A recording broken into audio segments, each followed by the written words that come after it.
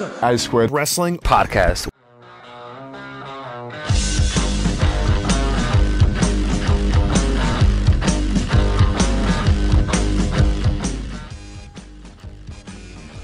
Hello there, everyone, and welcome to another episode of the A Squared Circle Wrestling Podcast. It's the number one wrestling podcast in the whole of world, Portsmouth. Thanks for joining us again, and thanks for sticking there with us. Last week was I felt it was a sticky episode. I don't know how you felt about it. Well, I had a couple of nice texts about it. Nice someone, text. yeah, like someone said, "Oh, this is 60 minutes for you and Andy bickering," and I was like, "Yeah, I know." But we are back, refreshed and ready to go. What did we talk about last week? We were shooting the SH-1T. I can't even remember what we talked about. What did we bicker about? I can't remember. I listened to it, but I can't remember. Must have been a memorable episode. Yeah. But yeah, I didn't feel I've put my best foot forward on that episode. But I feel like I'm going to make amends for it tonight. So Good. We've got some good stories to tell today, haven't we? So if last week's episode wasn't your cup of tea, just give us a try. Don't worry. Just if you go back through the archives, there's loads of hours and hours of endless content. So yeah, it's what a time to be alive, as they like to say, the cool kids. So yeah, what have you been up to, Andy? Just been one of those unproductive weeks, I think. Obviously been busy with the Christmas store, so that's going well. Had a family day out on Sunday, went to Kingston to go to the Christmas market specifically. Did you? How was that for you? I don't think we went. I just think we walked. You don't think you went? Oh, we went to Kingston. We went to Kingston. We can't remember. We didn't really walk around the Christmas market. I don't. My dad brought a block of cheese, but I don't even remember if we went to. Don't twist my words. I didn't say that. You said you didn't. I said we went to Kingston to go to the Christmas market, but I don't even think we went. I was referring to the Christmas market. I know we went. I don't understand how you don't think we went. Well, no, we walked like alongside it, but we didn't do like the Christmas market experience. So you think that there was more to be had if you took a left instead of a right? But Kingston has a very special place in my heart, actually, because I'm not sure if I've told this fun little story on the podcast, but my grandpa was only really into WCW wrestling because that's what you got on Meridian. And I was out with my nan one day, like I used to when I was a little boy, and I told my grandpa there was a Ric Flair figure. I told you this bit? No. And, you could get a Ric Flair figure, but it was a WCW Galoob, still. Right? Yeah, like rock hard one. Yeah. And he said... And I think they were figures, they weren't toys. Do you know what I mean? Right. But you could still get a good match out. Oh of them, yeah, undoubtedly, yeah. Especially Ric Flair, because he could do the scoop slam, couldn't he? Because he had that very well. Yeah. Pulled. So anyway, my grandpa said to me, he was like, "What? You mean there's a Ric Flair toy? Right, we are heading down to Kingston tomorrow to go to a toy shop and get you that Ric Flair toy," which I think was the only toy that I remember he ever bought me. So I do have that very same toy that he bought me all those years ago on my office. But my point is, we went to Kingston to get Did you get the light blue trunks? Light blue trunks. Yeah. And we went to BT's, and we went... I remember BT's, like not Kingston, not the Kingston brand of BT's, but like before our high street was been murdered. Right, it was a popular shop, wasn't it? There's one in Guildford, there's one in Portsmouth. There's one in Southend. Yeah, it was a good shop. And I remember there was they used to do like a... I don't even know, like I remember there used to be in the one in Southend. I want to say it was, it might not be BT's, it might have been Keddies. Do you have any Keddies? No. Okay.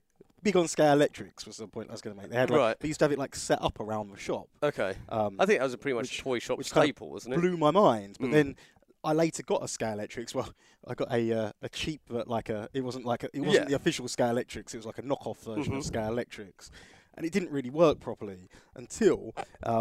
Whatever the contacts were underneath the scale, like the cars, they have like little metal contacts underneath which connect with the thing. My mum did a little bit of DIY and she got some of her own spark cable things to go underneath the cars. And after that, they were like, vroom. They're really good. Before that, it didn't really work very well. Okay. It was like that and a bit of tin foil, and it made them go really quick. I don't know why. You could have solved a lot of kids' problems there. I could have done, yeah. And also with Scale Electrics as well, I didn't realise how rubbish it was. Because there's not really a lot to it, is there? Unless you have like a massive track. But I also used to think there was a bit of skill involved, wasn't there? Yeah. It wasn't really any skill. You just press the finger on the button, and you hope that your car had better batteries than your rivals. So my white car was always the fastest car in my Scalextrics, and this Scalextrics was so rubbish, right? That before the DIY was done to it, and you had to have fresh batteries in as well. But before that was done, it used to try and go up the loop and get like kind of halfway up and then slide back down. Yeah. Can I finish my story? Yeah, sorry. Yeah. So I went to the site of BT's and took a picture outside of it with my hands up in the air like this. Is it empty? Yeah, it's empty. Yeah. Does it look I can like... put it on the Facebook page. Has it been something since... Yeah. BT's? So is it now like a retired Woolworths? No. A Toys R Us? It's a... So it's empty now, but it was a fine food wines delicatessen, but also another sign on this empty shop. It was a kitchen design studio. Cool, it's done everything that. Yeah, Cursed. Been from a toy shop to a sandwich shop, essentially, to a kitchen shop. That shop is cursed. Yeah. What I think is sad about the high street... I'll put this up so later. I see... that's lovely. The shop, yeah. Obviously, very fond memories of my grandparents. I was very close to my grandparents. I think it's really sad about the British economy right now. It's just like all these shops closing down. I mean, online retailers like yourself doesn't help, obviously. Well, I thought there was some sort of campaign to... Was there not? Or did I imagine it? There was some sort of campaign in the papers this year to be like support the bricks and mortar shops. You know? I don't know, but like, I thought that maybe not. To be honest, though, like I think I don't want to get into a political debate on the A Squared Circle Wrestling podcast, but I think the government's to blame in many ways. Well, not the government wholly, but like it was almost like there was no support for the little man who had the independent shop, and I'm sure that's a subject very close to your heart with your parents' shop. Yeah. You know, there's no support for them when Tesco's come steaming into list. Do you know what I mean? Yeah. Right. But then the big companies aren't making profit because they're not catering to the local needs. You know, like I think I don't know, like I always think like. I think back to like stuff like my local newsagents as an example, where they'd get the wrestling magazine for me and they'd pop it underneath the counter for me, and I'd pop in every Thursday once a month to get my Power Slam magazine. Yeah. You know, you don't get that same kind of treatment in a Tesco's. Do you know what I mean? In a big store, in a big chain. You know, and I feel that. So I think that's got some to do with it. But obviously stuff like business rates. You know, like. Don't help. It doesn't help because it's like, you have to sell your product. Yeah. But then on top of selling your product, you then have to make the money to pay for your business rates. Yeah. You know, and I understand like, tax and stuff. You pay tax on what you sell. You pay tax on what you make. So, basically for the government to keep making money, you need to keep making money. But then when you add on your business rates on top, it just... And then, like, someone can sell the same product out their living room with no overheads, no staff costs. It makes it very hard for the shop, doesn't it? So, I just think it's sometimes cheaper. And I just think it's just a big shame that that shops are closed down. Or closing down. Like the high streets are a thing of the past. I look down the road from this office here, and we've got obviously Toys R Us has gone out of business, but the home bases are. Got closing down sale going on right now. Okay. Yeah, and I'm just like, and I was always like, well, I think that the shops are going to move out of high streets and into these industrial estates, essentially. Yeah. Like America. Yeah. And I figured that was going to be the kind of future for shopping in this country, but now even shops on these industrial estates are closing down. Yeah. So.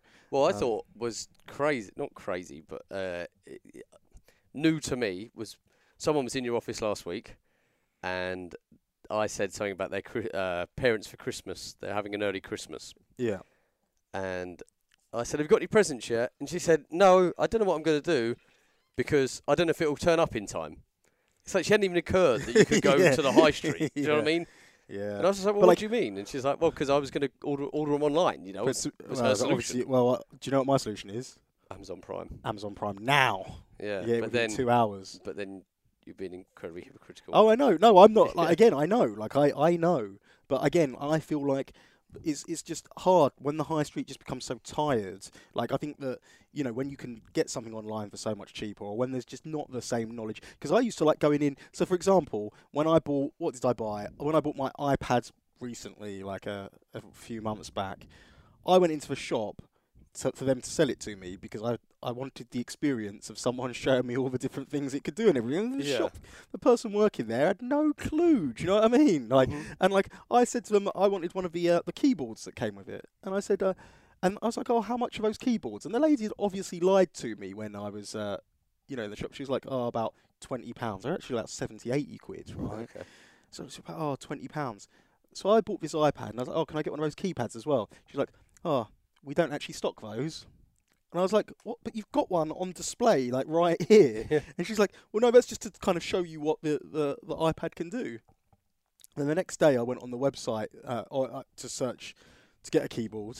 And lo and behold, it comes up. Your local branch of Currys has them in stock, and they're like 70 quid. But she'd obviously already told me the lie that they were £20. Yeah, and didn't want to be outed. Yeah. Didn't want to be outed as a liar. Do you know what I mean? So you think they did have them in stock? I think they did have. Well, it was like the day later, and they had like 4 in stock. Like right, it says, right. 4 in stock. Click and collect now. Okay, I get what you're saying now. Okay. So yeah, so I think but do you know what I mean? Like we need that. I don't know. Yeah. Country's gone downhill, hasn't it? You know. Yeah. But yeah, I just think it's just such a shame, especially Christmas time. Mm-hmm. You know. That was part of the thrill of being a kid, wasn't it? Going to Yeah. the shopping centres and I just go to Cascades and in Portsmouth. There's a big shopping centre. and it's just so sad that the Royals in Southend. Yeah, was it? Yep. Yeah.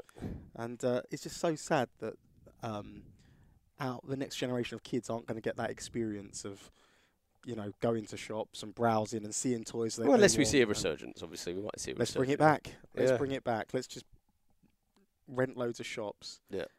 But I guess people moved out to the estates because the rent's cheaper, I guess, than in the high street. What, per square metre? Yeah, I think the high street probably got greedy. Yeah, maybe, You know. yeah. But I don't know, whatever. Anyway, We don't know. there's enough about the economic struggle of Great Britain. What we do know about is the economic struggle of professional wrestling. So let's talk about some pro wrestling. Okay. What did you do, Andy? Oh, thanks for asking, Ant. I think I was about to, actually. Go on, Okay. I should ask yourself. Well, the wrestling show on Thursday, didn't I? That was good. Oh, yeah, Portsmouth okay. Guildhall. Yep. Return of the Pack. Mm-hmm. That was good. Nice Mhm. to see Pack again, back in living colour. What I thought was refreshing about Pack is he's still the same guy that he was Yeah, 100%. when he yeah. left. So, but yeah, to me a very exciting addition to the UK wrestling scene. Mm-hmm. But with one hand God gives, with the other hand God takes away. away. So, This is a topic that I think you're probably best suited to talk about. well, I've got nothing to say really. So, Well, let's not talk but- in riddles. Let's say what we're referring Matt to. Riddles. Another one gone. So yeah, obviously, the news on the street, the word on the block is that WWE UK have added more restrictions onto the contracts for the guys. The rumours, The allegations. rumours and Rumour innuendo. and innuendo. And everyone's quick to be like, well, you don't know the full story, whilst not actually giving the full story. Right. So, to me, you want to clear something up, just be like, hey, guys, this is it. This is it straight. Yeah. But certainly there has been more restrictions put on, whatever way you look at it, onto the UK talent, which has led to quite a lot of controversy, and it's led to a lot of split opinions, and it's led to a lot of people getting angry. And what surprises me the most, considering I've not been able to use WWE UK guys for months, like what surprises me most is I get people go like, oh, Rev Pro are screwed now, and it's like, well, no, because we've not been using guys for like literally Ages, months, Yeah. right? I think since, would it be June? May, June, maybe. Yeah. So May, June time, we've not been using WWE UK contracted wrestlers, and obviously we've been fine. I feel like we've got ourselves into a position where we've rebuilt and got a lot of fresh and exciting talent, which I'm very excited to continue working with into 2019 and beyond, unless they get signed. But then if that happens, we'll bring some more through. You know? Yeah, It's yeah. not I remember having a conversation with an Irish promoter about nearly 10 years ago, I reckon, and he just said, I could get on TV in Ireland and I can make stars out of my touring circus group of wrestlers. He sort of ran the Brian Dixon style. But it wasn't Orrig, it was post-Orrig, Orrig Williams. And he was kind of doing what Orrig was doing. He was drawing good houses. I ended up going over there every other weekend. And he just said, I could get on TV, like I'm confident I could get on TV, I can make stars out of all these wrestlers. All WWE will do is sign them all up. Yeah. And I'm stuck without wrestlers until I've taught the other group how to wrestle. Do you know what yeah, I mean? right. So I just stay on the down low. Yeah, just stay on the low. Yeah, That's one of the things. keep Isn't ticking it? over, keep making money, and You want to be, you want to be successful but quiet. Yeah. This podcast doesn't help, does it? No. But he doesn't. But I don't want to be a target anyway. I'll make that perfectly clear. So yeah, mixed views from people, and someone posted well was like, well, that's helped me make my decision not to purchase my Rev Pro season ticket. Really? Yeah, someone posted that. Yeah. What? Like they're not going to go because they're not going to go to the Rev Pro they're not going to purchase a Rev Pro season ticket to the London Cockpit next year because they've learnt that WWE UK talent are no longer allowed to appear on the shows. But again, for 6 shows anyway. As we've said, they've not been there for 6 shows anyway. So, but that's just an example of the internet going crazy and people making observations and points on uninformed stuff. Yeah. And like, there's many ways. Again, like I say, like a lot of the lads are saying, well, you don't know the full story. Like I say, like if you want people to know the full story, let people know the full story. I mean, it just looks shady as fuck. You know what I mean? Yeah. So, deep. Yeah. But yeah. So my thoughts on the situation is, yes, we knew. Like if you listen to the podcasts when they got pulled from my shows initially, we knew that this was an eventual step that would happen. It wasn't, to me, I don't think it should come as a surprise to anyone. And I don't think that, again, it's not a case of being like, oh, I hate WWE, because WWE are a business, they're operating as a business, they're making moves as a business that they feel are appropriate to ensure their longevity and for them to continue to make money. Personally, I kind of disagree with what they're doing in the sense of, not in the... Again, to me, I just think it's very important. The reason why so many of the British wrestlers are so great at the moment is because they've worked so many matches and so many diversity of different opponents.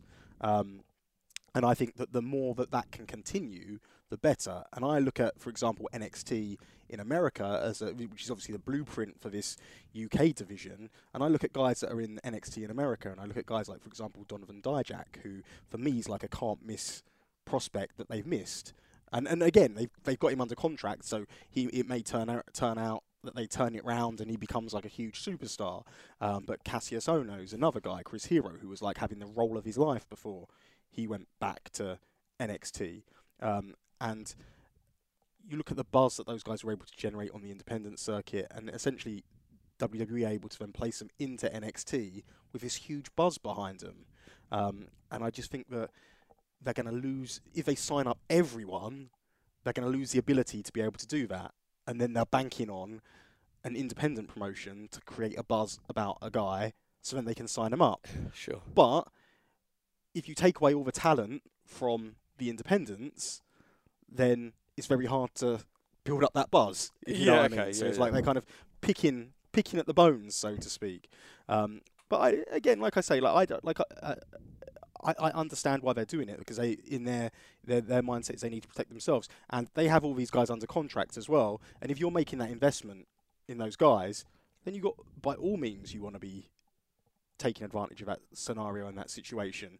And I don't begrudge any of the guys whatsoever for, I think it's ludicrous anyone being like, you sold out or whatever.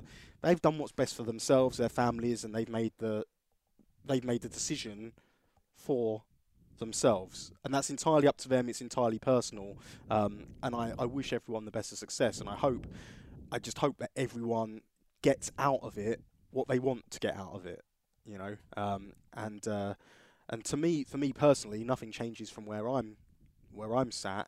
Like again, like it changes the dynamic in the sense of like, oh, are you worried there's oversaturation? But is this new move of taking guys away from the shows? Is that going to then kill off other promotions that may have been relying on, the WWE UK guys to draw houses? I genuinely don't know, but I think ultimately, if you put on an appealing, attractive professional wrestling card, people will come to it. I don't think it doesn't really matter who's on the bills. It just means promoters have to become more inventive and what have you, But I've lost my train of thought really, but you got it off your chest. I had nothing to get off my chest. Yeah. It wasn't like I had something, because you just said it. But no, like what?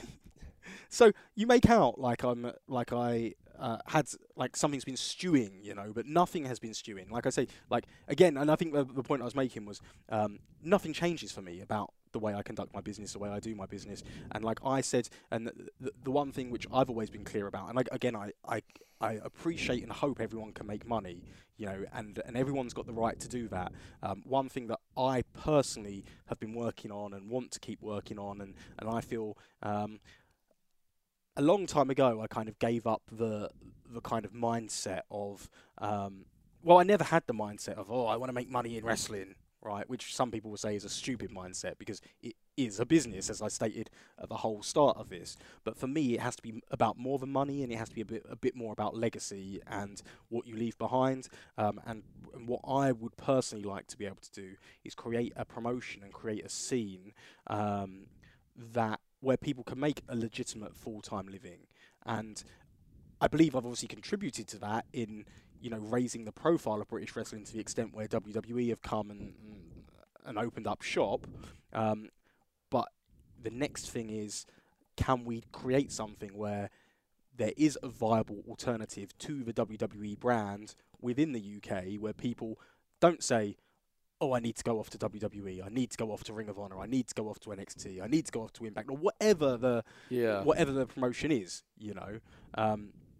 And I genuinely believe that, I hope that there's enough guys that have faith in what we're doing, and enough guys that are excited about, having creative freedom and being able to, really express themselves in a way that they want to.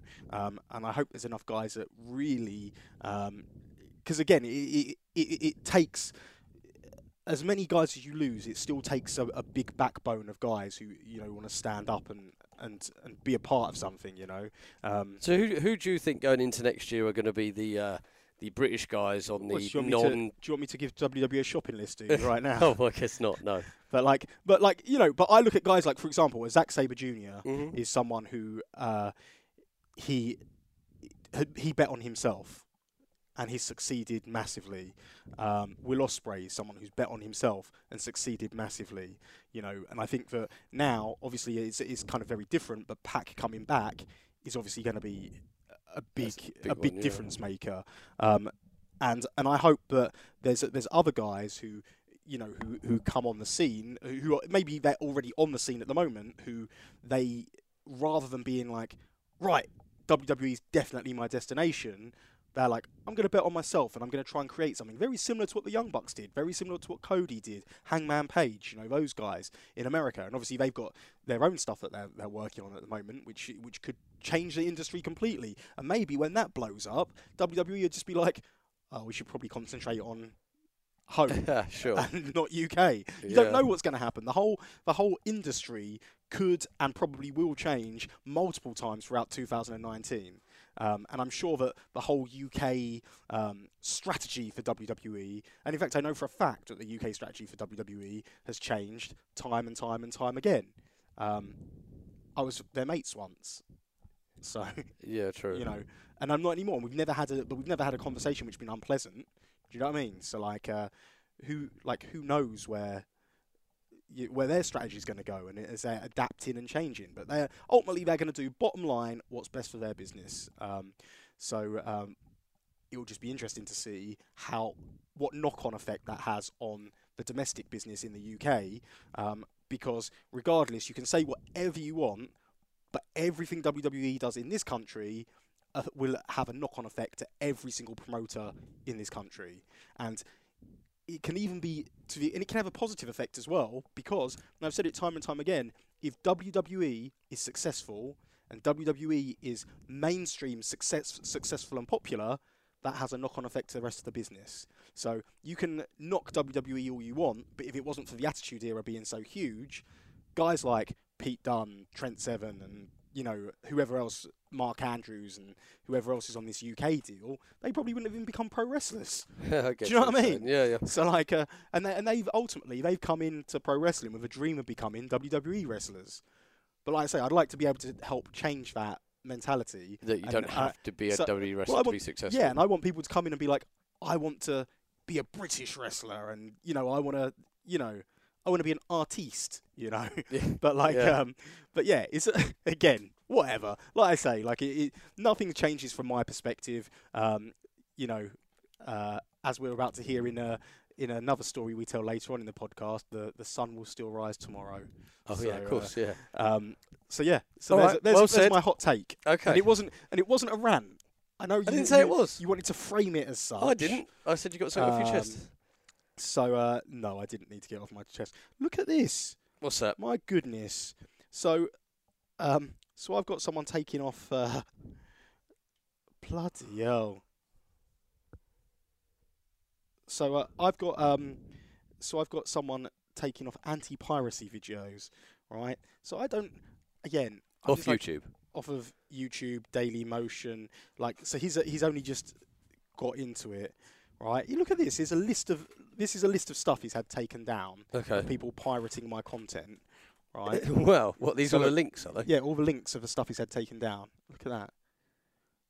It's just Wow. absolutely ludicrous, and this is just him making a start. Yeah. Oh, that's crazy. So, Hundreds. Well, 50 probably, at least. But yeah, so if all those people who watched it just gave me $1, we'd be all right, wouldn't we? yeah.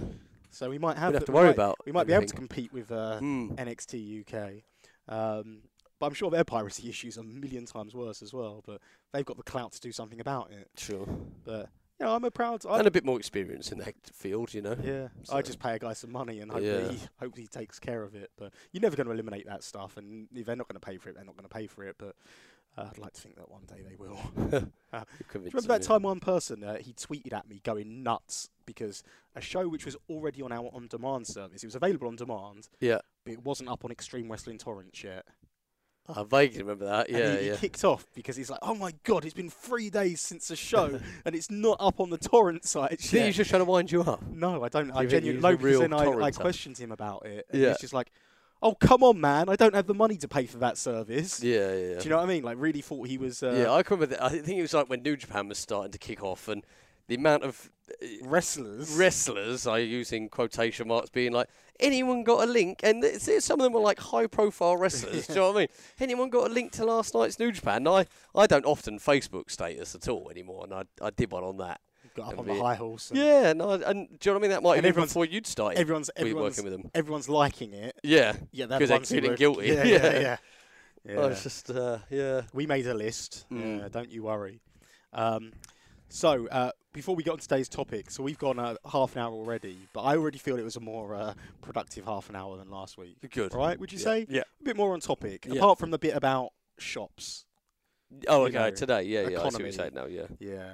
But never mind. Mm-hmm. But that's what people listen for, don't Yeah. they? Listen, some people listen for discussion about life. Some people listen for discussion about wrestling, and some people listen to see what they can take out of context and use to slam us on the on the message boards. They still a thing? Do they? I don't know. I Is it- don't know. I'm joking. I'm Oh, okay. joking. So we've got to do a very special weekly thing, don't we? Oh, yeah, our game, yeah. Yeah. Am I going to do it? Well, I guess you have to, because one person tweeted about it this week, so you're going to think it's over now. So Well, it is over, especially the emoji. Is that an emoji, is it? What would you see emoji at the end of the SFX? Oh, Oh, is don't that worry. Matt's whatever. tweet?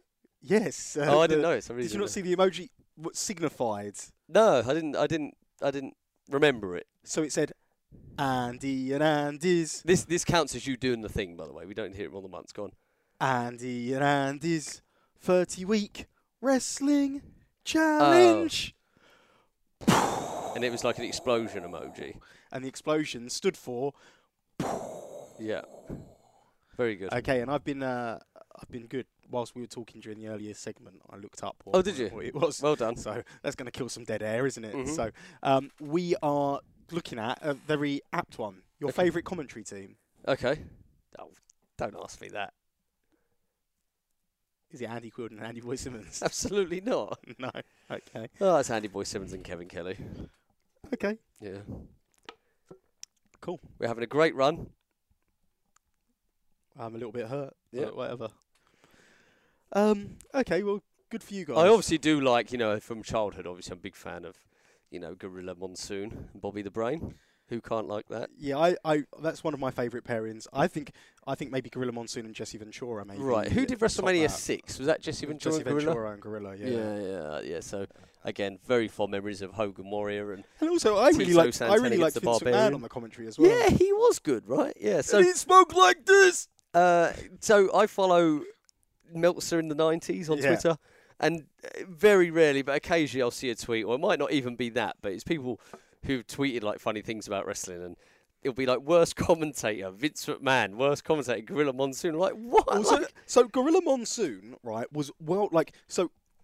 I always remember growing up, like he was always winning worst commentator awards, right? But in And, what? like, so like you see like I don't know, like Do you mean like Power Slammer slagging him yeah, off? Probably? whatever. Like Power Slam slag Yeah. him off, Wrestling Observer slag him off. Like you'd see it on the message boards like UKFF, worst commentator of a decade, Gorilla Monsoon. Like, do you know what I Right, mean? Like yeah, stuff like yeah. that. But to me, Gorilla Monsoon was an absolutely fantastic commentator. Mhm. I honestly like so big, so like larger than life. Like everything he said was like I don't know. He had his his little sayings that he'd say over Yeah. and over again, and like I yeah, learned just what a thought he was patella was from Gorilla Monsoon. yeah. He may have dislocated his patella. But he was a hell of a commentator, wasn't? I thought he was anyway. Yeah, and I Um, think I'm listening to, or I just listened to a podcast. It's Robbie E does it with a guy called Matt Coon. Why it ended, and they had just had Tony Schiavone on it, Oh, right? And he's sort of talking about it. It's only today I listened to it, and he sort of says how the reason why he's got back into wrestling and why he's doing like meet and greets and appearances and stuff. Just said it's just the nostalgia of what you listened to. It was a soundtrack of your childhood. And Yeah. people love going back. I mean, I'm That's not, it. I think I'm not that's already it. stating the obvious. Do you know what I mean? Like we've said this a million times, especially if we're a very nostalgia-filled podcast. But yeah, Tony Schiavone says you just kind of love going back to those memories of a child. So we didn't know anything other than Gorilla Monsoon. Like I always say, I didn't know what a bad wrestling match was. I just thought Yeah. it was a good guy trying to beat a bad guy, and vice versa. I didn't know what a good wrestling match The was. first time I watched Battle Royal at the Albert Hall, Yeah. I didn't know what a bad wrestling match was. But about the fourth time I watched it, I think I'd worked it out. There's a Why? lot of bad matches on that show. Is there? Just long, but I didn't Okay. even realise until. Do you know where it was? I went to my Auntie Venice's house. How many aunties have you got? She's not a real I've never auntie. heard of Auntie Venice. So you only know Auntie Mavis. But Auntie Venice would have been my dad's side, but Okay. like she wasn't actually my auntie. Okay. You know when you call someone an auntie. Yeah, it's yeah. not I had your Auntie Rita and Auntie Sheila and. A little bit of Monica, a little bit of Sheila. No, It sounded like that. Little bit of Rita. no, not that Auntie Sheila. But it did sound like Mambo number 5 did or it? your aunties. Oh, okay. Did you get that? What I was Yeah, saying? yeah. Remember yeah. It was like the list of your aunties. I'm trying to think of any others. Jessica, No, Sandra. no, Oh, you had an auntie Sandra, I could tell. no. I didn't.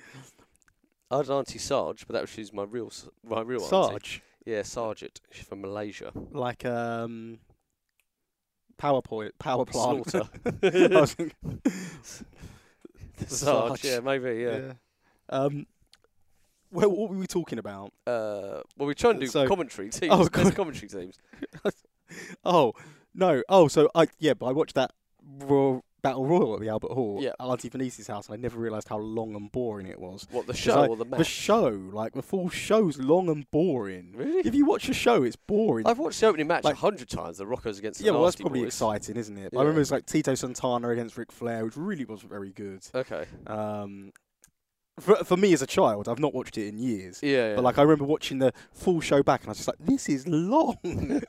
Like, yeah. It was on a Sunday as well. I remember we had a roast dinner, and I remember Was it on the telly? Did you watch it on the telly? no, I had a VHS, Okay. and like a literal Silvervision VHS, Yeah, yeah. and and I always remember this as well. This is why I remember that day. Isn't it weird the stuff that comes back to us when we're talking, or me especially when I'm talking about this, my childhood. But Auntie Venice, she was the first person I knew that used to put plates in the oven.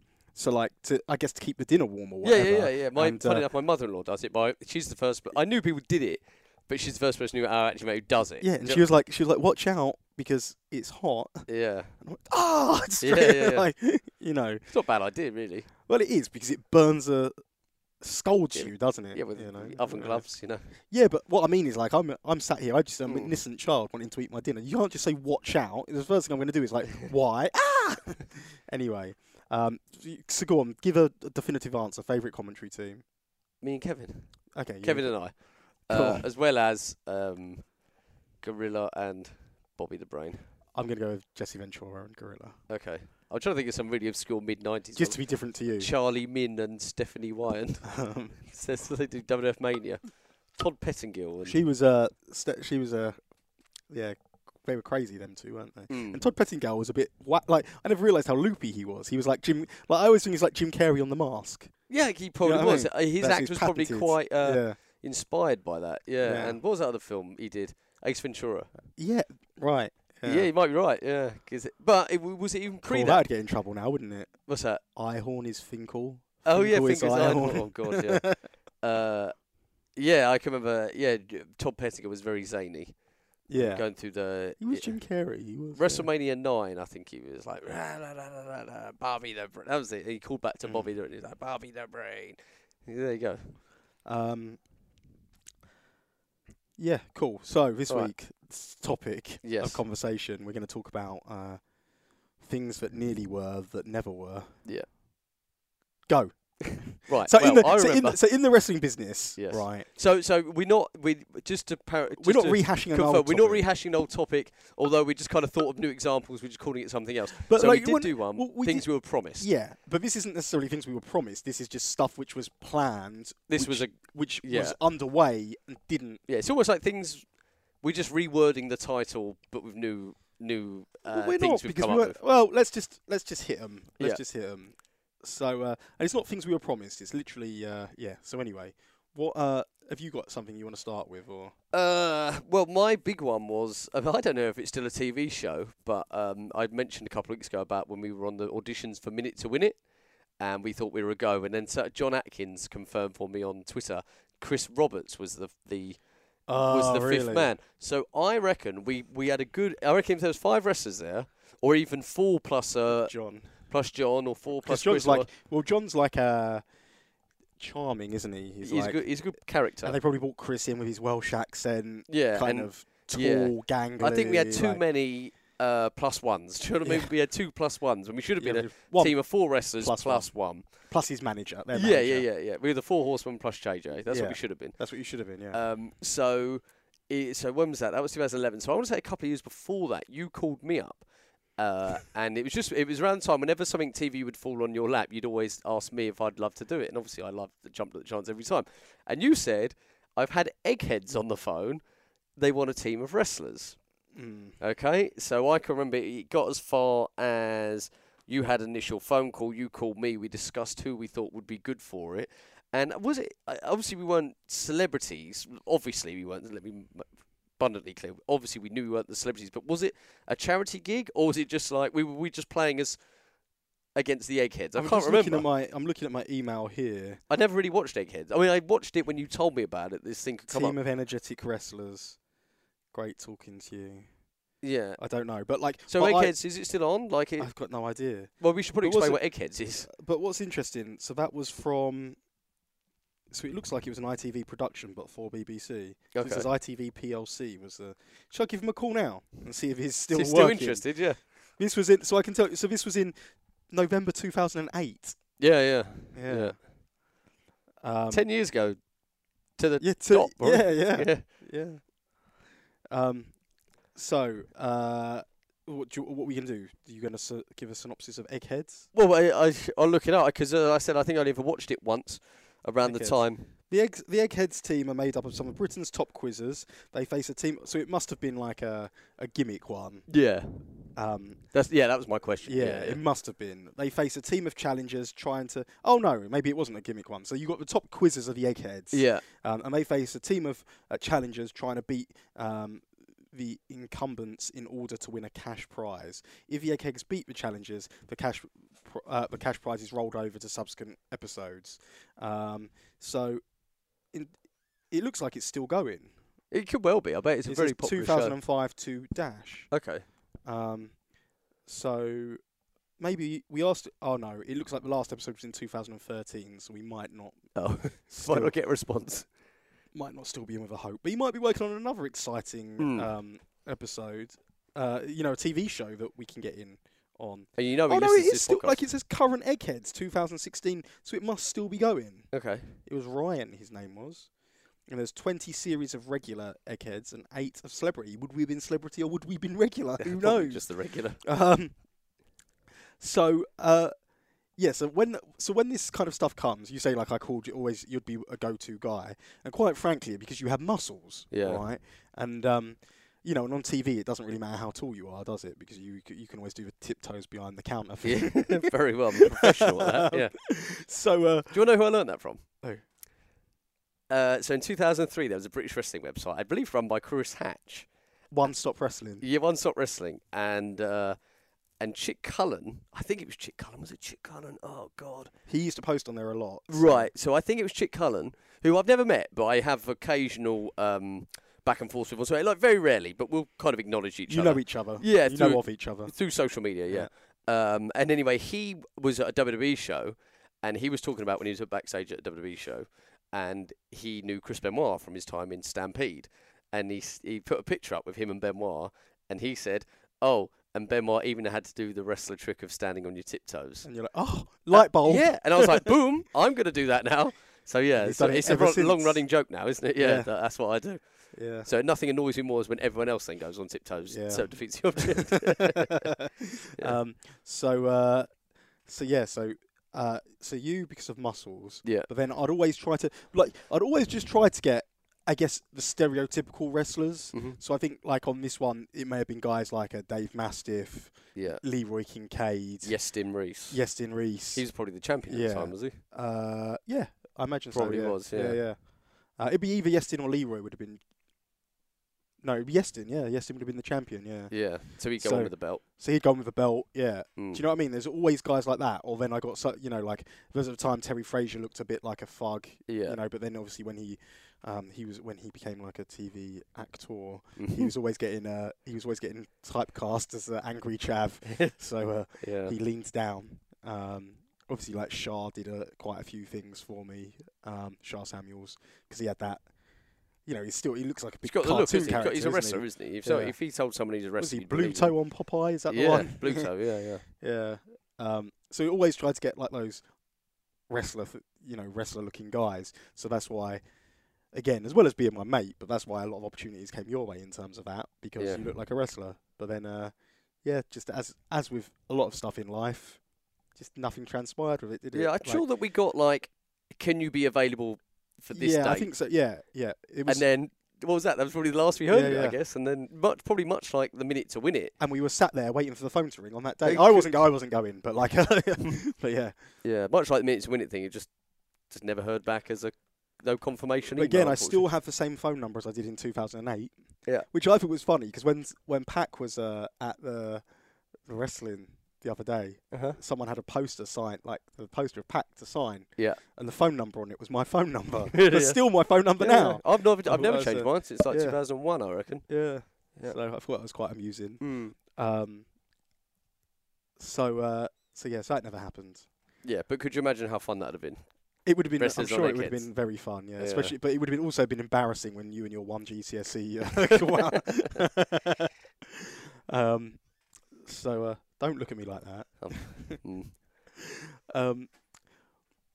It's not a substitute for life experience, though, GCSEs. So you got a lot of that. Exactly. Right? Yeah. But that's an example of, Yeah. What did we call? We might as well call. You must have said it 6 times in last week's episode. This is what you missed out on.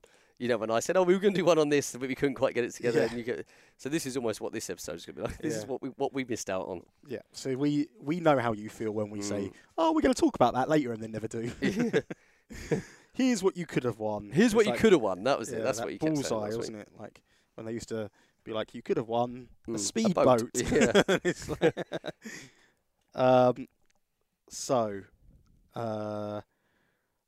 There's no real timeline here of stuff we're going to do. Yeah, like just stuff busting which a few people out. missed out on. Should I do the biggie where I was nearly rich? Oh yeah, go on. Yeah.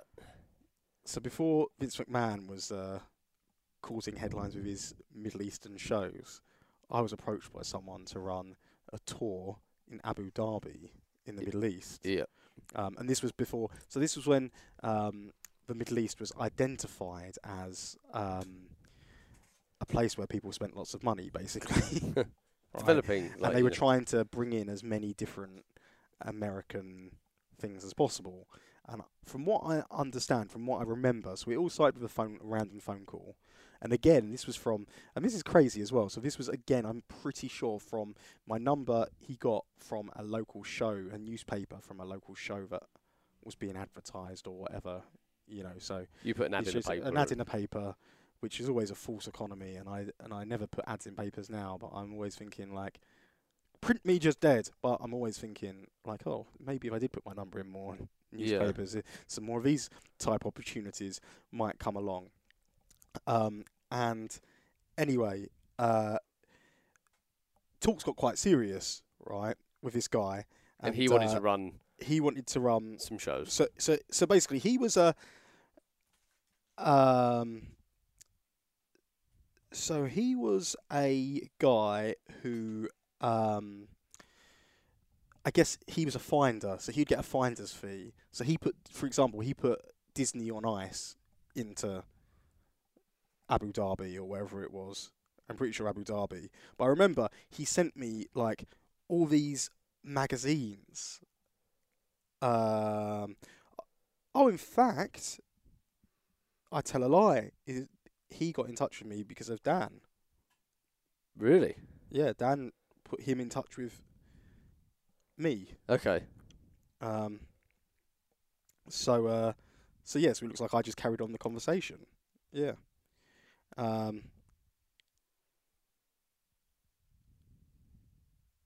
Yeah. So he set me up with that. Yeah. So we'd had lots of conversations about where this was going. Through emails? And on the phone. Okay. Emails on the phone, and he sent me through a load of packs of like I guess like magazines about what an exciting thing that they were doing in Abu Dhabi, I guess. Okay, so like a promotional pack. Yeah, promotional like, pack. Bring your business to Abu Dhabi. Yeah, absolutely. Like, okay. Yeah. And he was like, and the way he sold it to me was all these shows are going to be paid for, right? And he, like, I swear to God, right, he made out that I'd walk away from one tour. Obviously, I'd have to split it, but he worked out, he made out I'd walk away from one tour with £250,000. Really? So he said? Yeah. Jesus. Right. And he, because it was like X amount of money. I can't remember what it was, but he was like, so you'll make 50k a show, for example, yourself personally. Like, so we'll pay for everything. I mean, so put 50k on top for yourself, right? And it's prudent to run multiple shows whilst we're out there. So, whatever it was, do 5 shows, whatever.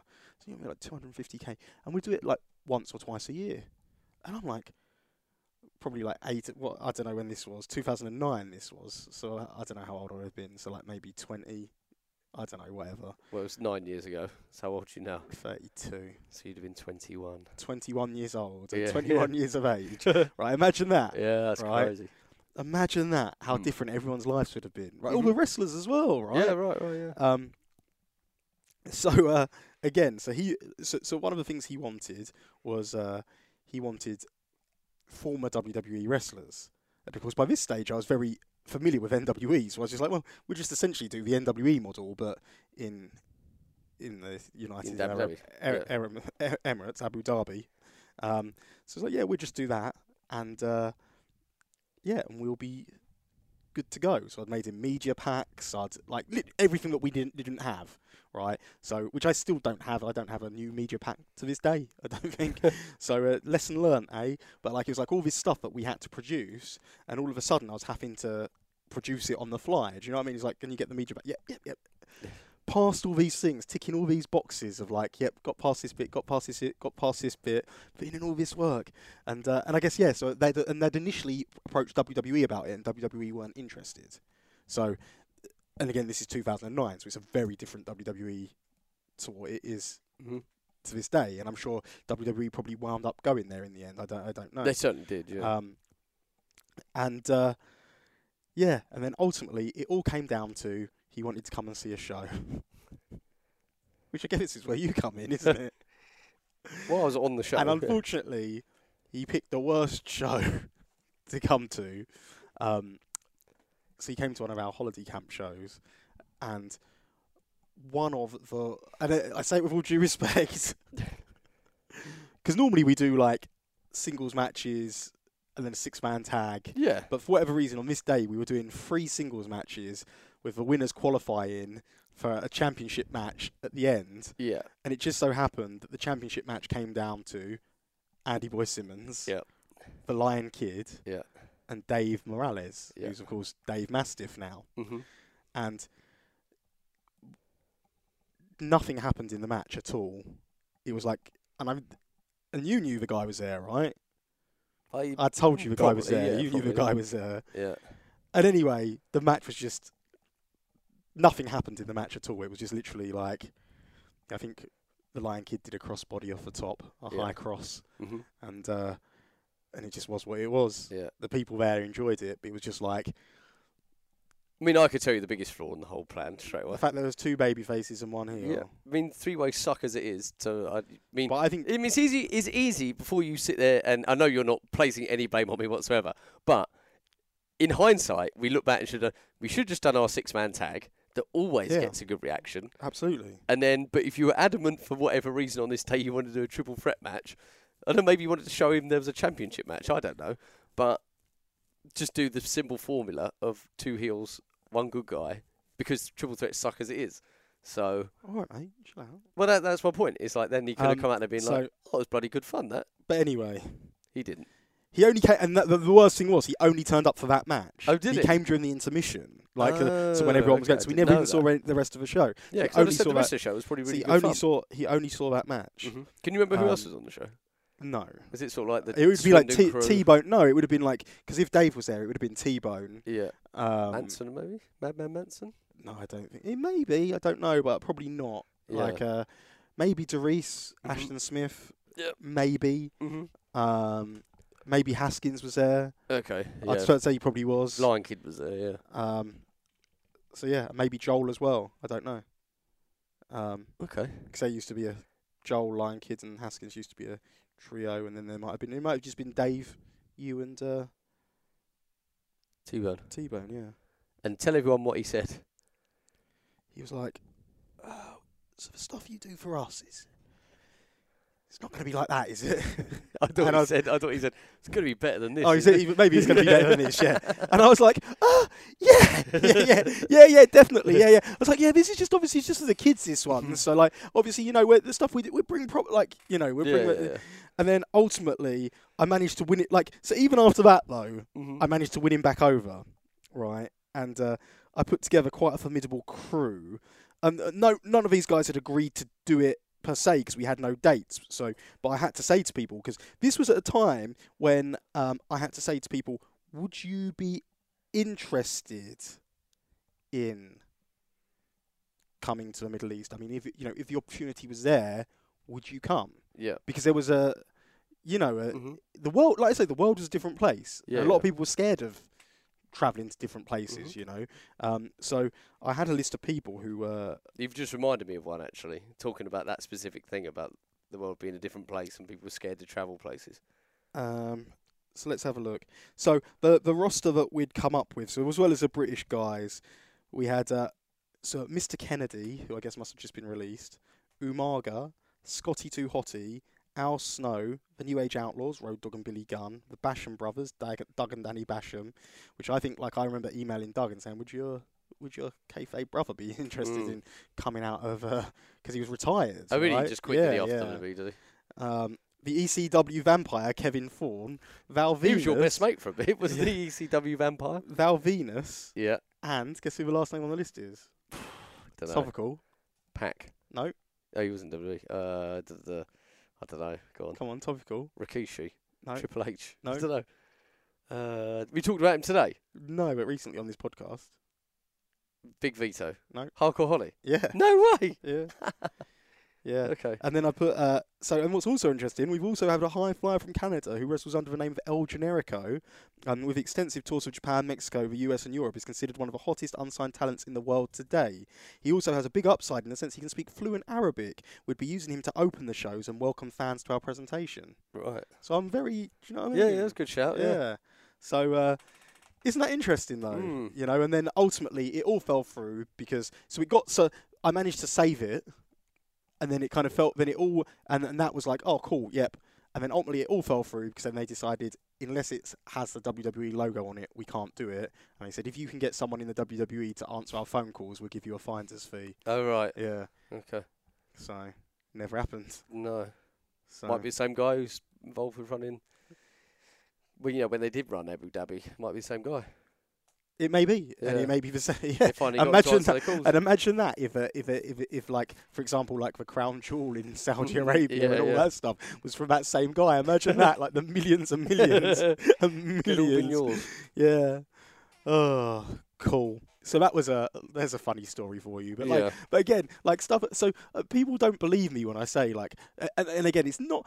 I don't think it happens as much anymore because I think but maybe it's just because there's more visibility to wrestling, so other people are getting the calls as well as me. But I think I was very good at marketing myself. So whenever there was a TV thing, I'd get the call. You know, I mean, I whenever just there think when you were IPW, as in International Pro Wrestling, I think there was something very eye-catching about that name. Yeah. It sounded very, very top end. Do you know what I mean? You couldn't get much more without using the letters World Wrestling Federation or World Championship Wrestling. International Pro Wrestling sounds like the best one. Do you know it's got a good ring to it? Revolution Pro Wrestling. Wow, you got it in one. And I'll tell you, but I have had a few more calls lately, and I'll tell you about one I had to turn down, which I'll. Sure, let's just tell it now. Who cares? Do I know it? No, I told you about. I text you about it, and I said, "Oh, I nearly got one of our wrestlers signed up to this thing." So basically, I'll tell you about it. Go on. Okay, so I've turned it down. It may turn out to be something yeah, huge. of course, yeah. Right. So I get a phone call from this guy, and I forget where he said he was calling from. He said he was calling from, but it was like it was a big film company, like Okay. a big film company. Like if you Well, like Warner like Brothers or something. no, but it was like oh God, what the. You would recognise the name of a film company Okay. if it. But he's I'm calling from here. Yeah. Right. And he's going, we're looking to do a test shoot, right? And he's like, with a wrestler, and he's like, have you got any? Is it something that you do? Can you hire out wrestlers? So I'm like, yeah. I'm just laughing. So I'm like, yes, it's something we can do. Right. Right. And he goes, well, at the moment it's just an informal test shoot. So we'd come to their living room or their house. We'd come to their house, or if you've got a place that they could do it, we'll come to them, and we'll just bring a camera and a little video camera, and we'll film a couple of bits and pieces, and then if the producers like them, then we go on to offer them a deal for the contract. And he goes, I think he said something like £300 for. He said it's just be like maximum 1 hour. She's like, we'll just pop down. He's like, £300. That's a. And he's like, would that be okay? And I'm thinking, well, yeah, that'd be all right. The guys would be up for that. And he's like, and I'm thinking, maybe I'll take £50 off the top, you know. And he goes, but if it's successful, and then it comes into the, and we wind up doing the film. And he said, like, it'll be much more money. And he said, and you will get a percentage of what they make for the film, and it could be a lot, right? So all sounds good so far, right? And I was like, yeah, I've got a few guys that come into mind. And then he's like, just want to check. And he's like, there's nothing sexual, but there's a suggestion of kind of a homoerotic nature. And he's like, would your guys be okay with that for the film? And I'm like, yeah, I'm sure it'll be fine because we're all cool. Do you know what I mean? We don't like, if it's a role in a film. Yeah, sure. That, Yeah, it's a bit like when the Black Mirror thing, isn't it? Convincing my mum that I'm not actually. Do you know what I mean? Yeah, right.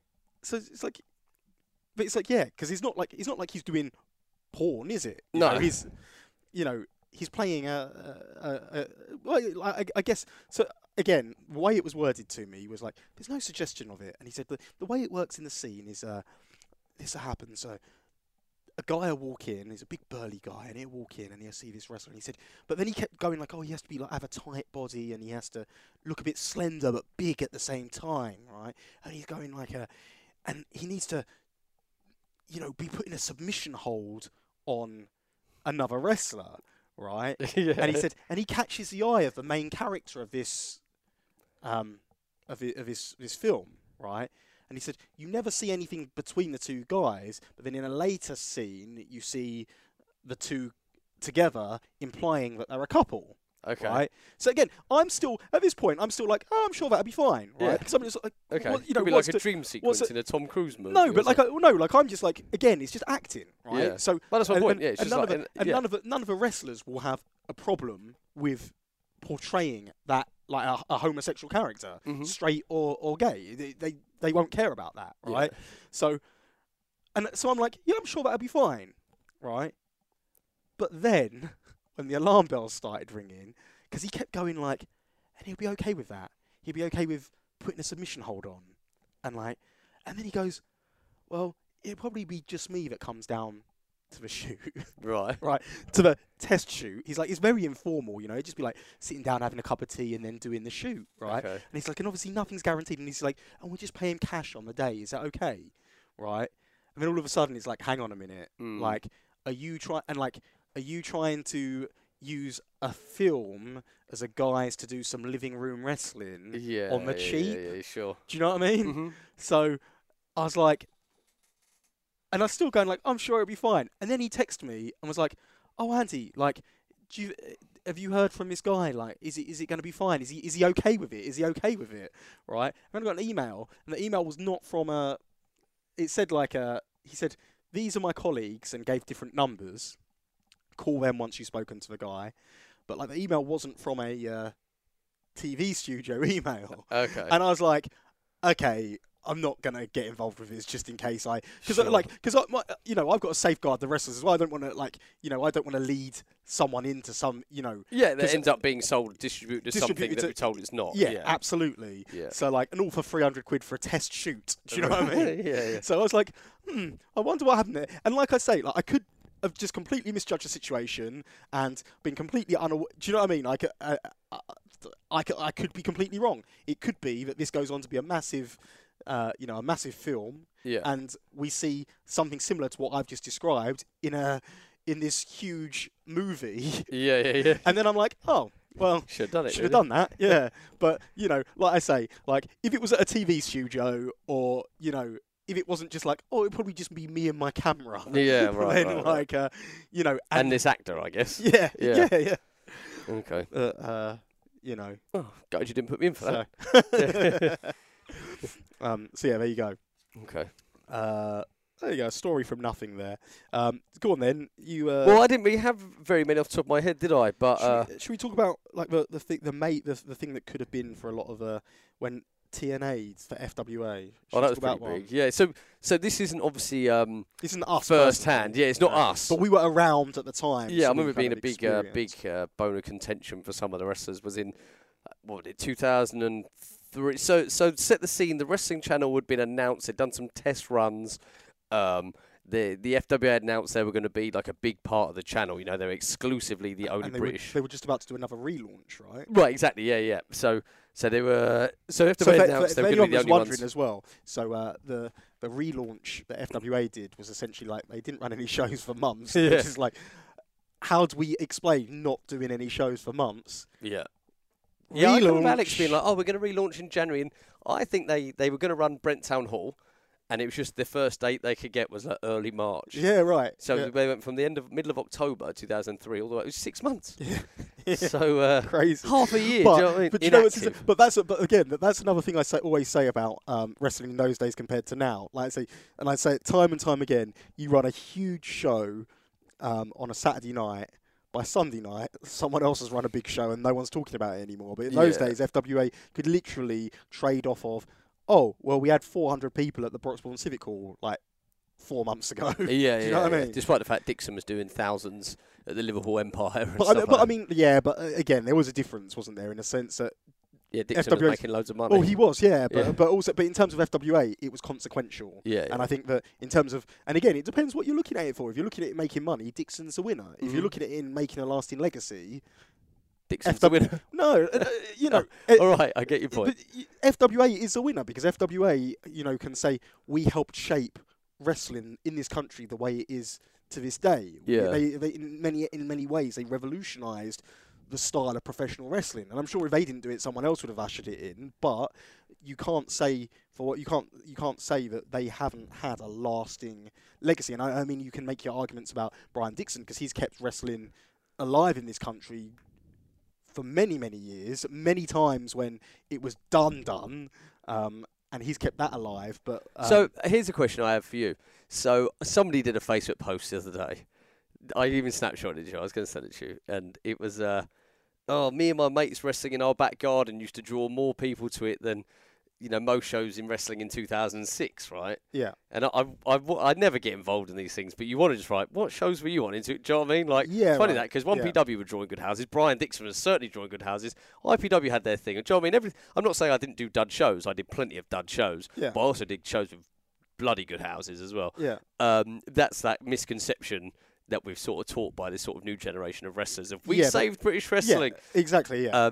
So when we say about Brian Dixon being like, wrestling was on its arse in 1995, maybe it wasn't. Do you know what I mean? Like, maybe we're the ones sat there going, we saved British wrestling, Well, we don't know. What do you mean, sorry? So when Brian Dixon, I think the story is he was running 3 halls once a month, which was Colston Hall, Bristol, Fairfield Halls, Croydon, Hanley, wherever the hall is in Hanley. He ran it for years. So I think the thing is he was there once a month, those 3 shows. That's essentially how he kind of kept British wrestling alive.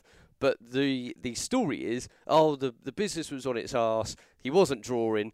But who's taught us that? Do you know what I mean? Like, was it somebody who did one show at Hanley once and it was empty? Yeah, but maybe, then the other 11 times a year it was packed. Yeah, we don't know. Yeah. We have that.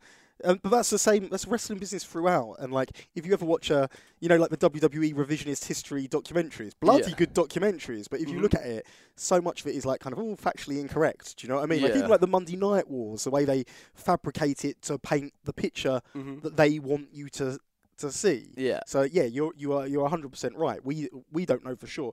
We can only tell you from our personal experiences of what the industry was like and what have you. So and like my personal experience starts, I guess, towards it must have been 2000s, or early 2000s. Yeah, as a fan, you mean? Yeah, it would have been early like, 2000s. Yeah, so I can tell you firsthand in the early 2000s what the halls were like. But who knows what it was like in 95, 96, which I imagine was terrible, because for WWE it was terrible, but like, who knows? There's Well, there was always the thought process of when wrestling came off the telly, the houses went up. Like in ITV, when it came off ITV, the house went up because the only place people could see it, they had to go see it live. Yeah. And then they say but then it didn't evolve. Then WWF came along and everything dropped off. And, but then it must have had its ups and downs as well, though, because obviously there was a Bulldog tour as well, which did tremendous business. Right.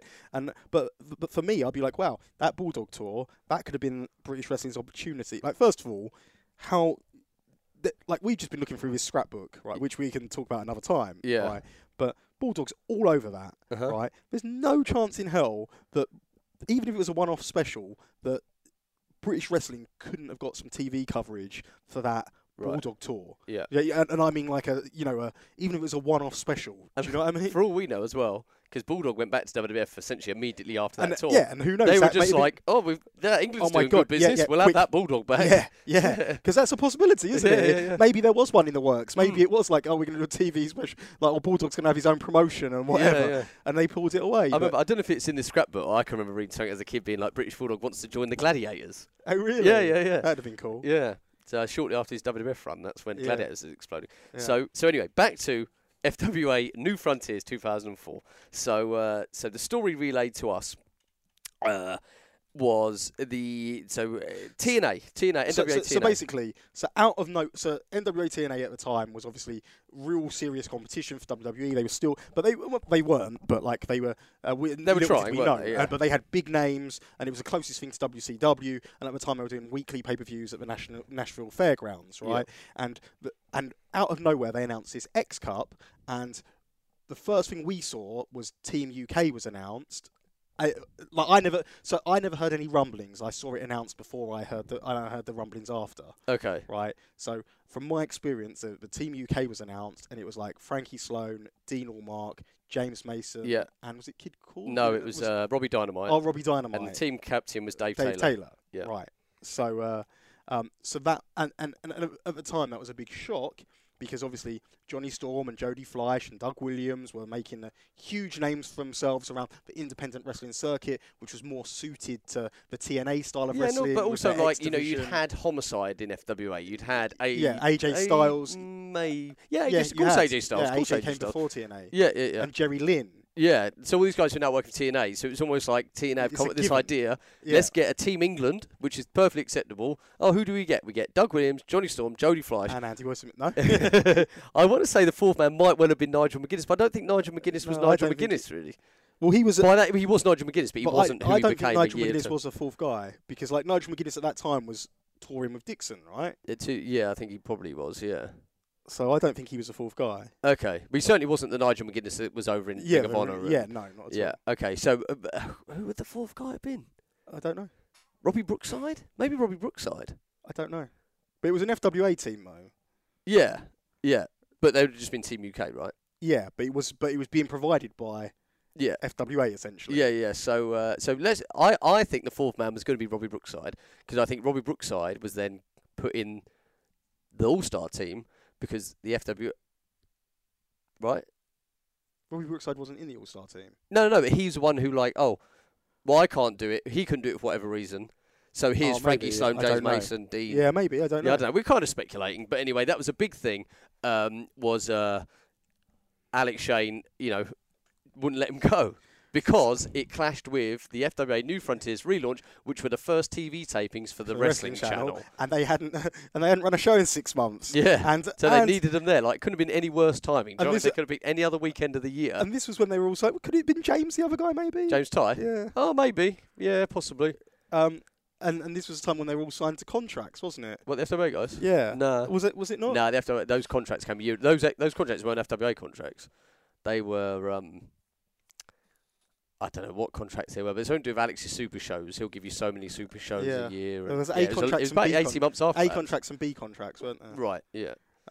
So yeah, but they because of the FWA TV tapings, they weren't allowed to go. Yeah. So imagine they were very upset about that. Oh, yeah, I can't imagine that went down too well. And who knows? And I'm sure Dean Allmark will tell you by his own accounts. So I don't think it went swimmingly for them, and I think he will tell you he's improved a ton since he was there, but they were kind of thrown in the deep end. Yeah. And they were working the Mexicans, right? Yes. Who are hard to, if you don't know the style, it's hard to work, and they don't work very well with other people's styles. In general, sweeping generalization. Because there's obviously exceptions like Pentagon and Phoenix, but those exceptions become huge superstars because those Mexicans are so talented. But anyway, but I'm sure Jody Fleisch and Johnny Storm would have torn it up against them. Doug Williams as well. Garza was on that team, wasn't he? He was a hell of a worker. Yeah. But yeah, so there you go. There you go. Another what could have been. Any more? I mean, I remember having... So when FWA... Oh, you got pulled from a show because of FWA, didn't you? I did. This was the later incarnation of FWA, which I know we've touched upon this. Still playing games all those years later. FWA 2.0. We've touched on this before, but the time when I got asked to do 2 days in Malta that you went to, and it clashed with a show in Bridport in the middle of nowhere. And I'd like to add, it wasn't 2 days in Malta. It was like 5 days, or 2 shows or something. 2 shows, and it was brilliant. Yeah. Time of my life. Johnny Moss, Pac, myself. I remember writing Alex's email. Jody Fleisch. Mr. Kennedy. No, Chuck Palumbo. Chuck Palumbo was there, yeah. Tiny Iron. Hitting the town. T-Bone was there. I bet it was good. So anyway, I remember writing Alex an email saying, please, sir. Oh, I've got offered these shows, and you've got the show in Bridport, and this is when Alex... Mr. Kennedy was there. He was there, yeah. This is when Alex intended on making me the FWA champion. So I was just like, well, I can't... I knew I wouldn't be able to get away with it, and I sent him an email saying, I've been offered these 2 shows. They clashed with this show in Bridport. Andy, I'm going to say it was more than 2 shows, because I'm pretty sure. Nah. What you mean? Yeah, because we did shows before going to Malta. No, I definitely missed 2 shows. Okay, well there was shows before Malta as well, so you definitely missed those as well. I don't think so. 100, but there was 100. I'm telling you, I never went straight to Malta. We did shows before Malta. Well, whatever. Yeah, I remember it being Malta, and you coming back telling me how good it was because Alex has said. And Alex, to be fair, I'm not riding Alex. Like he was well within his rights to say, Yeah, because you've committed to these dates. You committed to these dates. So it's not even like a contract thing. Do you know? It's just like I'd committed to the dates. Yeah. So. And fair you signed enough. The contract. Sorry? And you signed the contract that you said you'd never sign. No way I'm signing that. Congratulations, FWA's newest signee, Andy Boy Simmons. Yeah, so that was, whatever. I've never been to Malta We had a cracking time. We really did. Yeah. Yeah. We could probably do a whole podcast about our time in Malta. We had security guards with us all the time. They're like, you can't leave the hotel without security guards, but like we snuck out, didn't we? Yeah. Did you? And stupid. And there was an owner. Happens in this week's Walking Dead, actually. Don't spoil, okay? And there was an owner who, one of the promoters, he'd take us out places and buy us stuff. We went to an autograph signing in a Burger King. I had to sign autographs as well. But do you know the best signing napkins? Do you know what the best part about that was? Yeah. They had like show posters or autograph sheets or whatever. Okay. The best part about that? Go on. Everyone thought you were... Nope.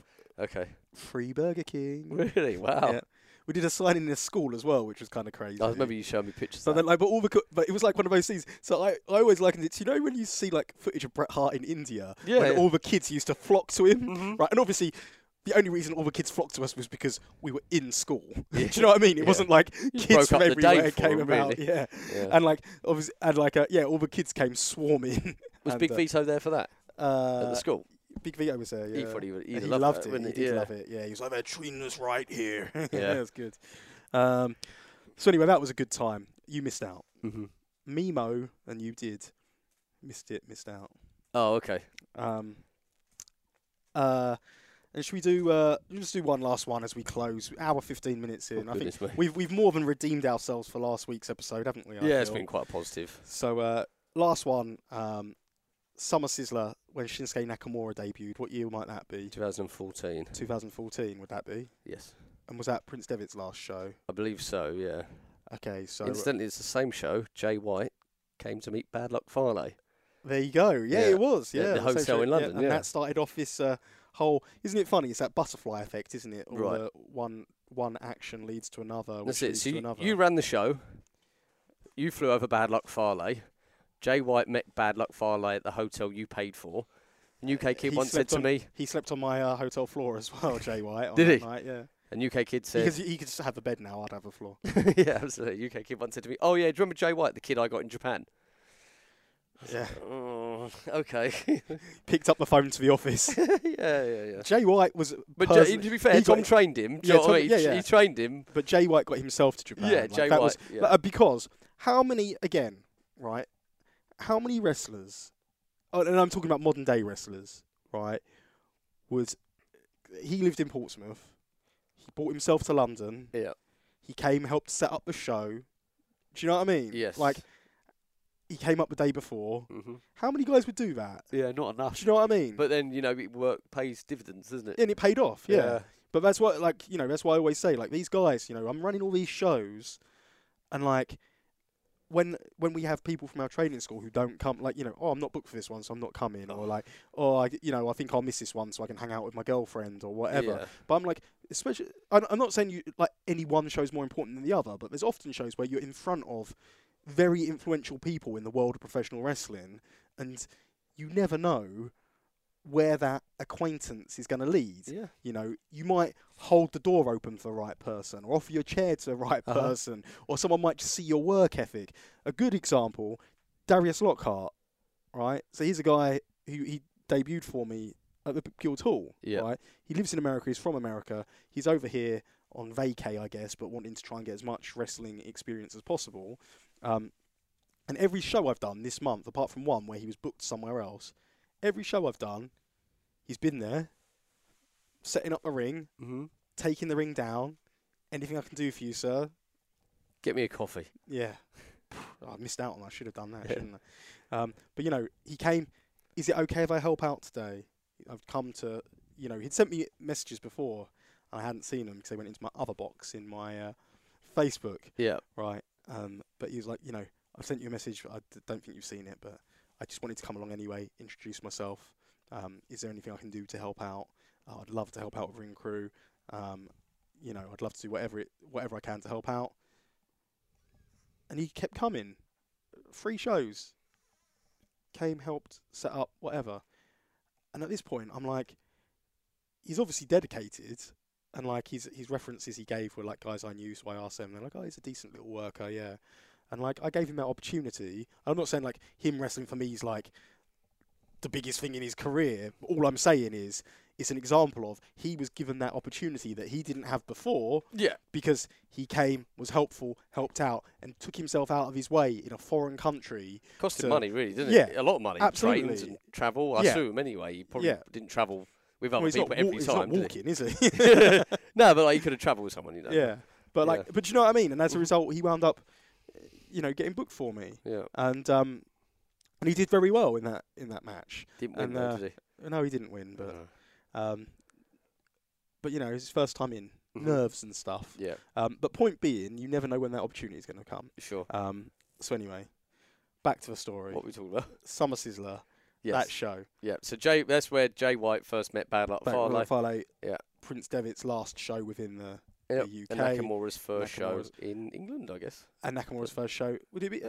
Yeah, it must have been his first one. Yeah. Like his first time he's ever wrestled in England. Yeah. And I was all about moments, right? And I've spoken already about how the initial idea behind that show was to finish with Prince Devitt and Carl Anderson, the BCOGs, in the ring at the same time together. And then obviously we wound up replacing Carl Anderson with Bad Luck Fale when Carl Anderson couldn't do the show anymore. But I've already said, but I'm just going to say again for anyone who hasn't heard the story, listen back to our No Shows podcast. Carl Anderson's a good brother. He is a very good man. Carl Anderson is the only person ever, I believe, to have not been able to make a show where a flight's been booked and paid for. I had guys be like, oh, I'll give you the money back for the flight, and then never do it. Right. But Carl Anderson sent me the money for the flight that I'd paid for. Yes. And then I was able to kind of pay a cancellation fee, like kind of pause the flight, essentially put it on hold for £200. I was able to put it on hold, and then he came over for me the following year, and I was able to use that same flight and return his money to him. Less than £200 or whatever administration fee was. So it all worked. But he had no knowledge. He didn't know I was going to be able to do that. Yeah. And like if I wanted to be an arsehole, I could have just been like, cheers for the money. But obviously the right thing to do was, I've got my money back on that flight now. So now there's your money, and I'll never forget that. So, but I just wanted to make it clear that I wasn't ragging on him not being there. So we wanted that moment at the end. Right, but obviously there's no secret that the Bullet Club's inspiration is the NWO, and it all started when Fergal used to go around too sweeting people, because in Japan you have a lot of freedom to do kind of what you want, right? And New Japan wasn't like start doing too sweet. He did it because him and Anderson used to do it themselves. They used to go out drinking and too sweet each other and whatever, and all it was their real life camaraderie turning on screen. Right, and so there's no secret that was their inspiration. So I thought, what would be cool for Fergal's farewell to the Indies? And the answer I came up with was getting Scott Hall to come and be there at the end to Too Sweet Fergal and say goodbye to the Indies, basically. I just thought it'd be a lovely, nice moment. And I was like, I'm not sure. And again, since this time, Scott Hall's done a lot of stuff over here, and I'm sure it's a lot easier to get hold of. But I was like, how am I going to get Scott Hall to appear in the UK? Like, I know. He's got a son who wrestles, who could make his professional wrestling debut. Yeah. Had he not wrestled a match? No, his UK wrestling debut. Okay, right. He can make his overseas debut with myself on this show. And he'd get a kick out of being on the same show with the Bullet Club, because he's he's a big, or was at the time. He wound up being a young boy for the Bullet Club. Oh, of course he did, yeah. So I was like, we'd try and get him to hook up Scott Hall. And anyway, I'm not going to go into the full length of the story, but I always used to like to do video reveals. So anyone who used to come to the early York Hall shows, we stopped doing it because the reason we stopped doing it was because it was expected. Well, there was going to be a surprise announcement about the next show. Inevitably, you run out of surprises, right? Mm-hmm. So that's why I kind of stopped doing it. But I think we bring it back every now and again. But we announced Okada like that. We announced Tanahashi like that. Bret Hart. We announced Bret Hart like that. We announced the tag match with Jushin Liger. Jushin Liger and Hiroshi Tanahashi versus Gedo and Okada. We announced that tag match like that. With those announcement videos. Ryback. So we announced Ryback like that. Yeah. And I was like, how can we, and I thought it would be cool to do an announcement like that. So we were going to do an announcement with like Scott Hall come on the screen. And you say it was to work you, right? No, I think it was something to do with. Cody was going to wrestle Rampage Brown. That's right. And you were like at the time you were Rampage Brown's manager. Yeah. That's right. And then I was going to get Razor's Edge at the end. Yeah. Which I was a bit apprehensive. I was like, I know he's done it to a million people, not hurt anyone, but do you know what I mean? Like, he's a massive dude. Yeah. Just be on another poo list of another WWE legends. I'm not taking your finish. No, it'd have been an honour to take that. Yeah. So basically that was it. The premise was Scott Hall would be there to neutralise me, you, again as Rampage and Cody wrestled each other. Be a fair fight, that one, right? And then at the end, of the show, you'd have Scott Hall and Cody, do the Scott Hall and Fergal and Farley or / Anderson do the too sweet in with him, and that would have been the way we would have gone off there. The passing of the too sweet hand gesture, and that would have been a which ironically I think they did it at a Hall of Fame since then. So I'm sure they've passed on the too sweet at a much grander scale. I'm sure Triple H introduced him to NXT with a too sweet before, So that was going to be that moment. So I like to create moments. So you've got the moment of Tanahashi and Bret Hart side by side. You've got the moment of Rollerball Rocco, Fergal, and Jushin Liger, like the 3 generations of junior heavyweights side by side. Those kind of time stood still kind of moments. I guess that's a childhood wrestling fan in me. Okay. You remember those WrestleMania moments, and I want to create or recreate as many moments as possible. And I thought that this would have been the perfect moment to create that people would be talking about, right? Yeah. And anyway, as you know by now, that didn't happen. And like in the conversation, it went from stuff like, "Oh, this is the agreed price," and then Cody would come back and be like, "Oh, my dad said he's not coming in for that. He wants to come in for that." I'll be like, "Yep, fine." And he needs this type of flight. Yep, fine. He needs to be direct. Yep, fine, no problem. Everything, like literally everything I asked for, no problem at all. My only prerequisite was we need to film a promo to air at whatever the event before was. High Stakes, I guess, a show with Sting. I guess it was. And I was like, I think that was one. It might not have been. Yeah, maybe. But I said, we need to film a promo to air on the screen. Yep, won't be a problem at all. And then as it gets closer to the show, I've still not got this promo, but everything that's been asked of, I've agreed to. And every time, and then I, like a couple of weeks before the show, I send Cody an email and I say, hey, just chasing you up on that promo because the show's in a couple of weeks' time. Are we good? And he's just like, oh, I'm at work at the moment, but as long as my pops is in when I come back from work, we film it then, no problem, nothing comes. I chase him up again. Oh, really sorry. This is also all post Diamond Dallas Page as well, isn't it? This is like the Scott Hall redemption story. Yes, absolutely, yeah. So and he said like, really sorry, but he said that he won't record anything for him. He doesn't want to get his name out advertised as being out there until he receives a deposit. And I was like, how much do you want? 50% up front, 50% when he arrives? Yeah, that's what he wants. Yep, and he won't film anything until he gets that. I was like, that's no problem. I said, give me either your international banking details or a PayPal address and I'll send it right across. Nothing. Right? So then he's like, well, look, here's my dad's email straight. So you can make contact with him direct. And I'm seeing these messages and I'm thinking like, I really feel sorry for Cody because he's because he probably is trying to get the deal done. Do you know what I mean? Sure. And he's like he's not his dad's keeper, and he's and he's probably wants to come over here and whatever. But the whole him coming over here is entirely contingent on his dad coming over here, right? And so I send Scott Hall a message, and I get a message back saying like, there's not enough notice to film a video. He said, if I had more notice, I could have filmed you a WWE quality promo, but there's not enough notice. I'm sorry. And I was like, if you look back through the chain of emails, you can see this has been going on for like 3 months now. Right. And I gave reminders, and I've been reassured the whole time.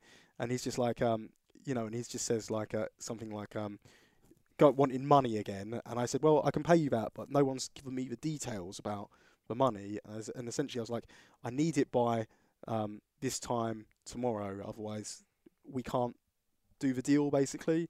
And literally all I wanted to do was literally a camera phone would have taken 30 seconds of his time. And then he replied, and do you know what his reply was? Yeah, go on. Oh, well, the sun will still rise tomorrow. Best of luck with your show. And I was just like, and when I saw that message, I was like, I don't even, okay, cool, whatever. Like, I know it's no skin off his nose, right? But all I'm trying to do is try and present him in the best way possible. Yeah. And pay him to do so, and give his son an opportunity in the UK. And it definitely would have been his first appearance post rehab, wouldn't it? Yes, it would have been. Yeah, it definitely would have been. Yeah, and it would have been a huge reception. It would have been at York Hall. Yeah. And he would have had that moment. Sent him out to Razor Ramon's music. And he would have had that. He would have had that moment with Fergal afterwards, which again he wasn't to know who Fergal was at the time, and he wasn't to know that he was going to go on to become a global superstar, but he would have gone on to do that, and we would have had that moment, and it would have been great. And then afterwards, Cody was messaging me saying like, "Oh, is there any way we can, work it out?" But like to me at that point, like because we didn't have the reveal with the video, I was just like, there's no point, and I didn't want to.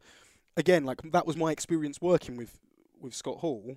So I was then nervous about doing any further business with him. Like if he can't produce a video, which I've been told is going to be produced, how can I trust that he's going to turn up to the show? And obviously he had a reputation before that as well. So like to me, I think I would have been a fool to have gone ahead and continued and advertised him and crossed my fingers and hoped he'd turned up. Yeah, sure. I regret it as well because I think it would have been a wonderful moment. And and Scott Hall's obviously a wrestler that I loved as a child. Yeah. I just would have. It would have been great to have him on the show. And like I say, that picture, those York Hall moments that I like to create, it would have been a hell of a picture. One of me and Scott Hall stood next to each other, too sweet in. But it's probably never going to happen now, is probably it? Not. And now I've told that story, I'm probably going to have hate tweets at me. I doubt it. Nah. All right. So there you go. There we go. Hour and a half. We've redeemed ourselves, I feel. Yep. Told some stories. Yep. Had a nice conversation about professional wrestling. It's been fun. Yeah, and we got a couple of things to announce. We get before we go. So on the 26th of January, we're back at the Mountbatten Centre, Revolution Rumble. And we wanted to do one of these last year, but we couldn't actually fit one in. But we're actually going to do things a bit differently. In the 3 Fridays, we're leading up to the Mountbatten Centre wrestling show. We're going to be doing a referees course every Friday night. Well, I'm thinking Sundays. Sundays? Yeah. Sunday daytimes. Okay. All right, we'll do the 3 Sundays. And the reason I'm thinking that, we're just having this discussion. Well, the show's on the 26th, so. Well, the reason I'm thinking this we do the Sundays is because we can mix it in with our wrestling class. Okay. And then they can referee real matches. All right. Okay, so why don't we do the 13th to 20th, and then we finish it off on the 26th then? Because the 6th you've got Weekend at the Cockpit. Let's do that. So if you'd like any more information regarding a 3-week wrestling referee seminar course, get in touch either to Andy at his Facebook, or you can email me on Twitter, Facebook, Andy Simmons with a Z at AOL.com. Or if you go on revolutionprowrestling.com, you can fill out you just hit contact, fill out a contact form. All the information's on there. Cool. We're looking to expand the non-wrestling capacity roles as well. So, if you are interested in any non-wrestling capacity thing, then just give us a shout. Yeah, if there's anything we can't teach, we know someone that can teach it. Absolutely. So we have plenty of contacts. And yeah, so that's our big thing. That was a big thing. I think we said a couple of weeks ago we're going to put something out there, but we're going to, 2019 is going to be the year of the Portsmouth School of Wrestling. Indeed. Yeah, he says with such enthusiasm like normal. I can't win, can I? Cool. All right. Thanks everyone for listening. Follow me on Twitter at AQUILDAN. That's A Quilden. And at Boy Simmons, BoySimmonz. And as alluded to a few weeks ago, I do have a really pretty cool scrapbook of all early 90s. I bought it off eBay. Yeah, he didn't make it himself. Yeah, I didn't make it myself. I just bought it off eBay. And we're going to have an episode in the near future where we're going to go. He's going to post some pictures of it. I'm going to post some. So follow me on media. Twitter, okay, because this will be worth your while. There's all sorts of things here. I'll go through just a couple of headlines. Were we going to do this in a future episode of the podcast? Yeah, no, we're going to go a bit more in depth, but there was a couple that really took our eye, didn't they? There was I Quit, says the Hulk. Okay, that'll do. No more. No more Drug spoilers. shame of Hulk. Okay, and we're going to go through these. I think that might have been front page. We're going to go through these. That was front page. So we're going to go through these in the Front page Rings of the Sun. Mr. Clean snorted cocaine. So that's what you got to look forward to. Let's do that next grapple week. chiefs get hold on stars. Wrestlers blackmailed for sex. We're going to do that next week. We're going to look through the scrapbook. We're going to talk about some early 90s newspaper articles, and we're going to have a good time. Okay. But if you'd like a little preview, get to my Twitter. I'm going to put a couple up a week. Okay. And I'm sure that'll be a wonderful compliment to next week's podcast. Anyway, thanks everyone for listening. We'll talk to you again next week. Goodbye.